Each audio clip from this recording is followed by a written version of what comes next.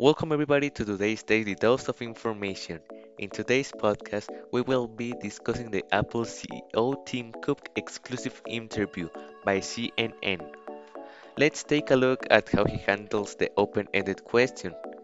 Well, first, Tim Cook is a very straight and he always responds to it and doesn't feel weird responding to this type of questions. He goes straight to the point in his interview. In his interview, he is always listening to what the interviewer was saying so that he could respond in a clear way.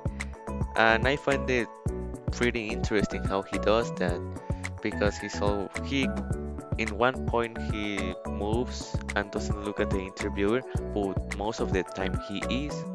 So he knows how to respond to it.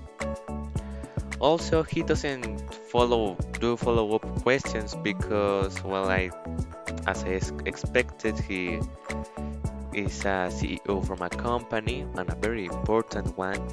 So so it's supposed not to make questions. One thing I really saw about the interview is eye contact with the interviewer. Most of the time he is making eye contact, which means he's paying attention and he is interested in what the interviewer is, well, telling him to respond to and the questions that are being made. And on the final stage of the interview, he has a strong sentence that says that Apple has always been making programs for rich people, but they have also made programs for affordable for well, the consumer market, which is the market they are based on now. And also, he's, he, well, in my point of view, it was a really good way to end the interview because it makes us think of how everything started and now how everything is.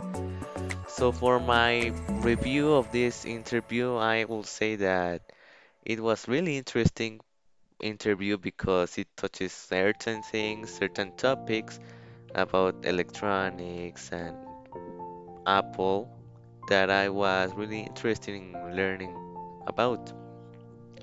And I got to know Tim Cook better because I really didn't know anything about it.